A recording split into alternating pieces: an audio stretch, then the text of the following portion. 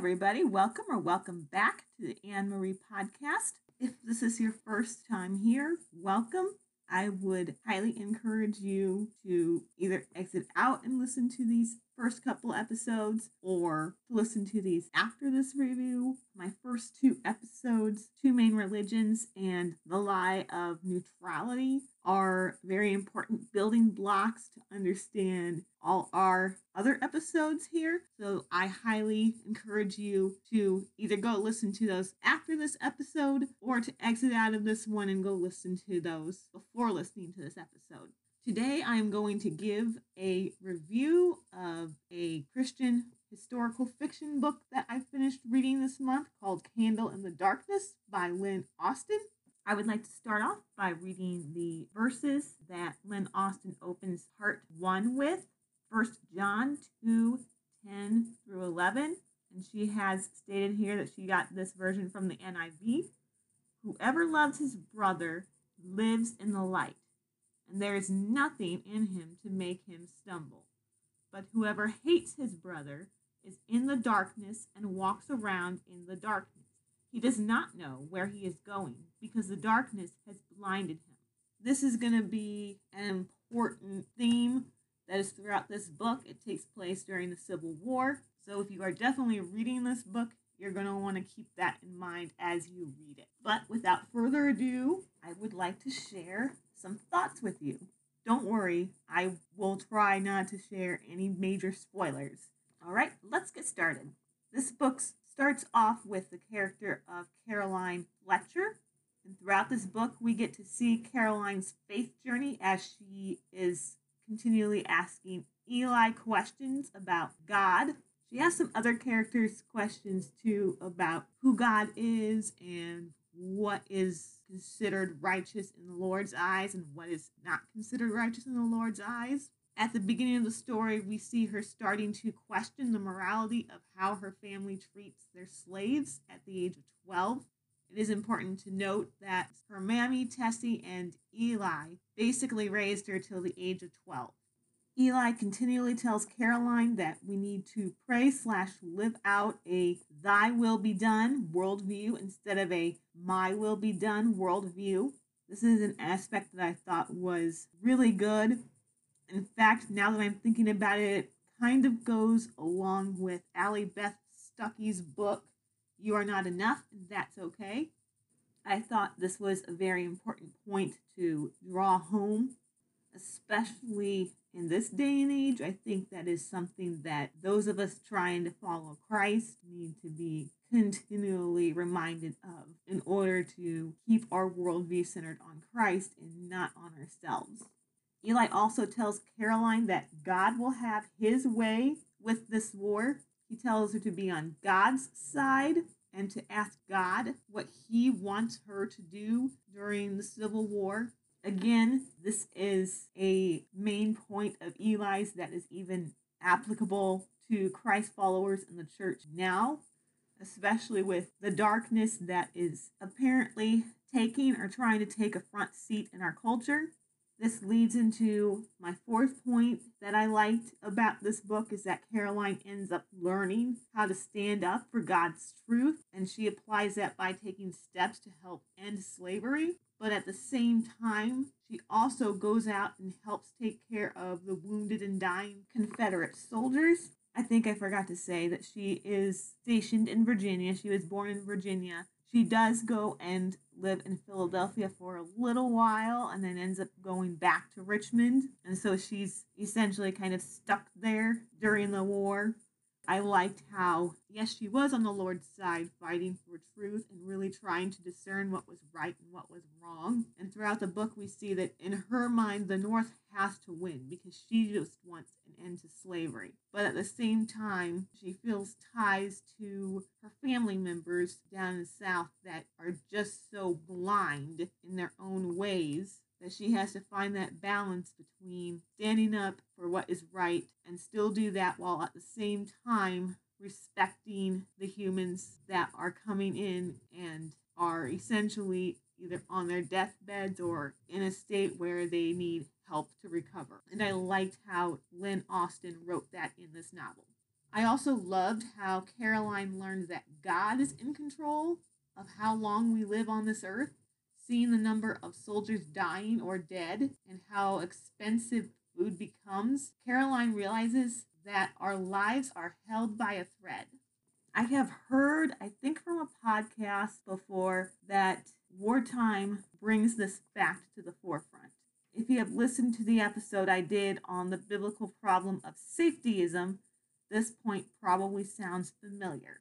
God orchestrates every human life from the moment of conception to the last breath, which is yet another point that I honestly believe the church has lost sight of.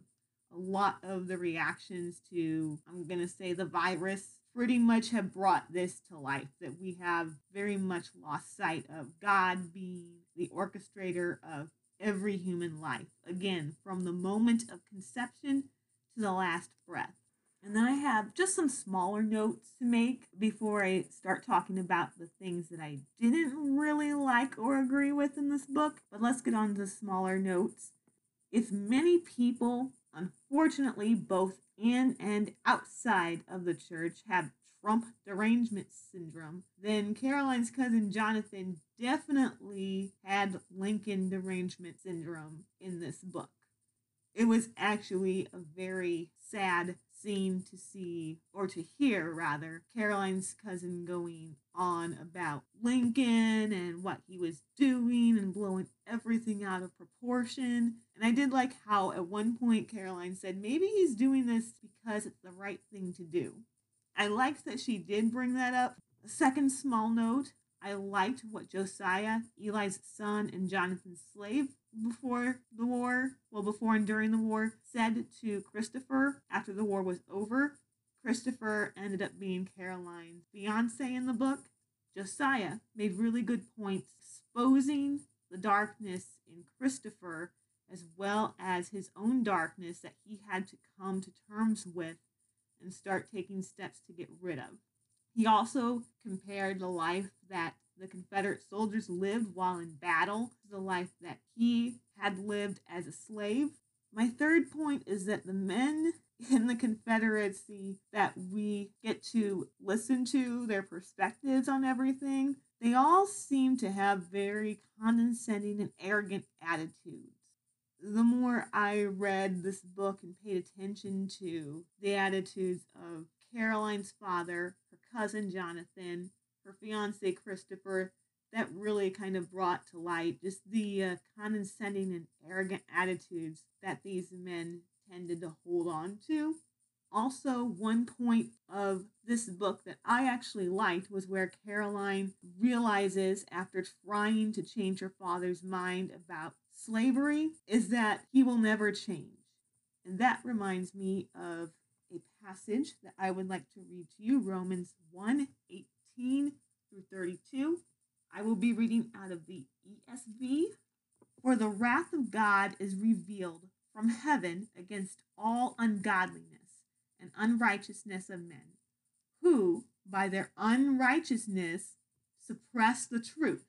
For what can be known about God is plain to them, because God has shown it to them.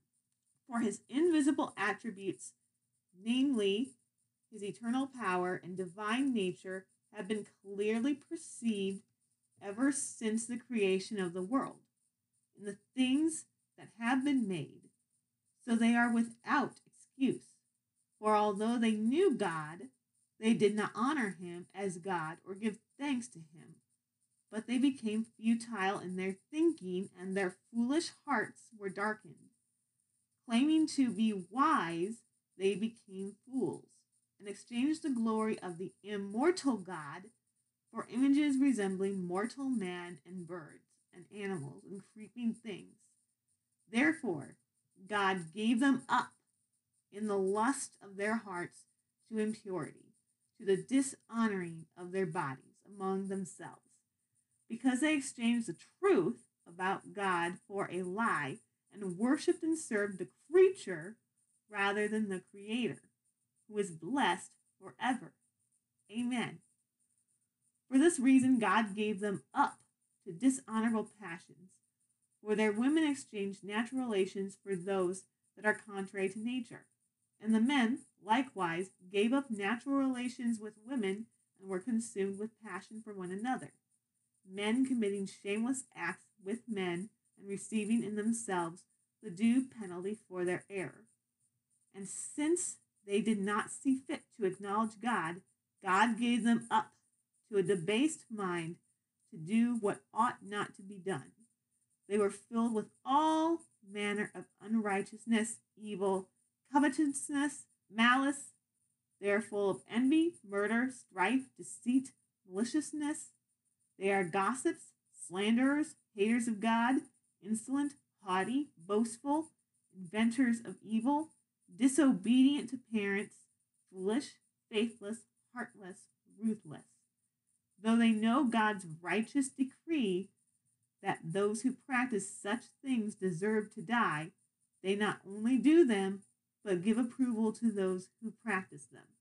As this book goes on, it's fairly clear that Mr. Fletcher, Jonathan, and Christopher are still living in the darkness. They are among those who have been blinded by the darkness and their own thinking that will twist things around in order to make it seem like they're the righteous ones and they are more holier than thou, when in reality they're actually the ones who are living in the darkness and have had a hardened heart.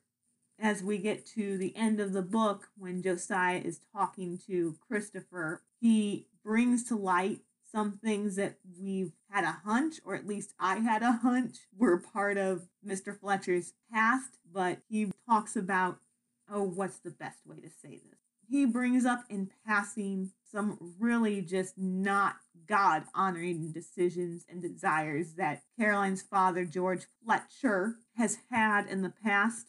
I will say that this area is kind of a tough area for young minds and young ears, so this is why I would advise parents of kids, teenage and younger, to read the book and decide if this is content you want your kids to be reading, or if you'd rather be reading it with your kids so you can explain it with them. This does not overpower the book, but because this aspect is a part of just how some, I'm not quite sure if all slave masters behave this way, but this is how some slave masters treated, in particularly, their female slaves. Moving on from that topic, the one aspect that I was not too keen on was the romance in this book. I honestly did not care for Christopher St. John as a love interest for Caroline. They just seemed to have very different morals / values that didn't seem to carry well into a marriage. I honestly preferred Robert, who was the cousin of a cousin that Caroline had spent time with in Philadelphia. I should specify he was the cousin on the other side of that cousin's family. So he was not related to Caroline at all. But I did prefer him as a love interest for Caroline precisely because they seem to have basic moral / values in common. And later on, he reminds her of her moral stances. He also seemed to be the guy that could lead her closer in her walk with God, even though he did react a bit inappropriately later on during the war, knowing that she was engaged to Christopher. I still thought that Robert was the better choice of someone to spend the rest of her life with.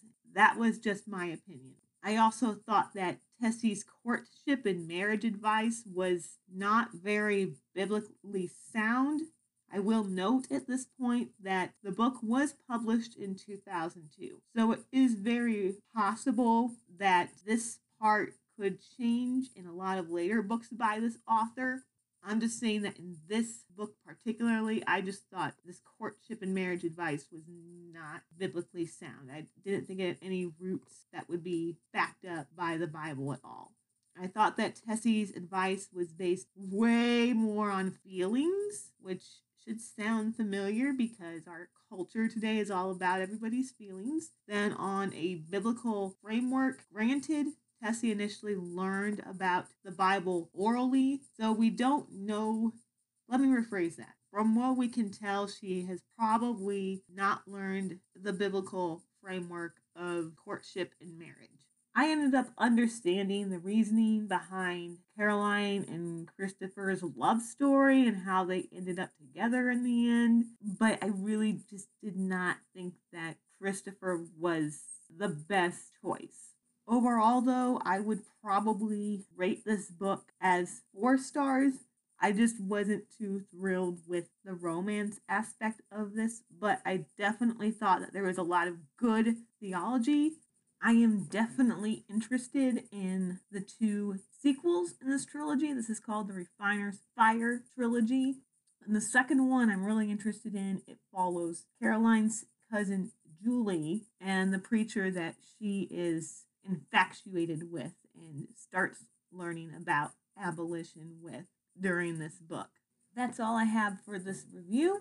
I might do others in the future when I have something to review, but I still want to continue on with the series that I have wanted to do more research on and present to you guys as well. You can keep up with this podcast on Parler at capital A M Riddle 8. Again, that is capital A, lowercase m, Riddle, RIDD, as in dog, LE 8. You can also follow this podcast on our website, anchor.fm/ANN-M-Riddle.